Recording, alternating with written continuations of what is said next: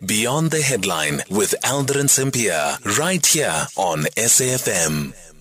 We start off with this conversation. Themba Fosi, the MMC for Utilities and Regional Operations and Coordination at the City of Tshwane, they've announced that the Soshanguve residents will experience a power supply interruption for at least 11 hours starting from today until Friday due to the construction of the Apollo-Dinaledi 400 kV line. And Themba Fosi now joining us on the line. MMC, good afternoon. Thank you so much for making time for us. Tell us about the construction of the Apollo-Dinaledi KV line and also the communication that you've made to the people of Soshanguve.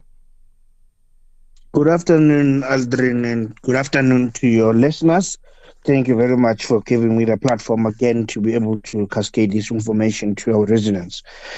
Okay, let me just give you a little bit of a background. The actual construction is for the Pororo substation, which will be an infeed station from Eskom to the City of Tshwane and then eventually to our residents. So on that line, that line is called Apollo-Dinaledi line that will be able to give the north side of Pretoria stable electricity so far as the provision of electricity on our side.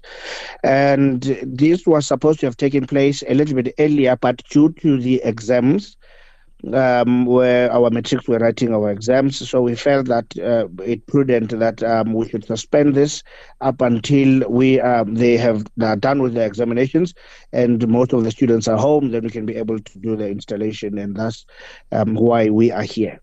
The areas that will be affected is the Block L, basically the whole of Soshanguve. All the blocks would be affected from today, between 6 in the morning up until 1700, up until the construction is completed.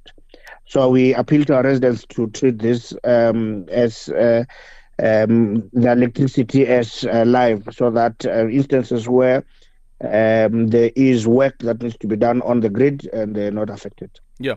And then in terms of the communication, do you think that you've communicated well in advance to the residents? Yeah, remember, this is actually a postponement. Yeah. Our first announcement was before the exam. Our students were supposed to write their exams. Now that's why we felt prudent that the complaints that our kids are writing exams, so this is not the best time to do that. Thus, we postponed it to a proper time where most of the students are actually home. Yeah, but was this properly communicated? Yes, do you think to the residents? Yes, it was. Yes. Yeah. So the last time when you made the postponement, did you make the postponement with a date that says that on the 5th, on the 6th, we will start the reconstruction, and of course that you won't have electricity?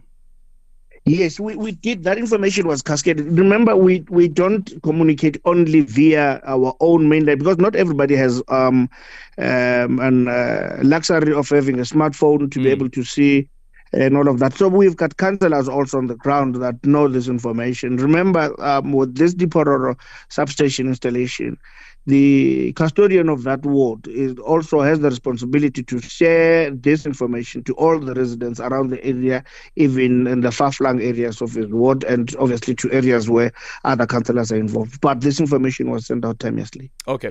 And then in terms of the hours, because it says 11 hours in total, is this 11 hours daily?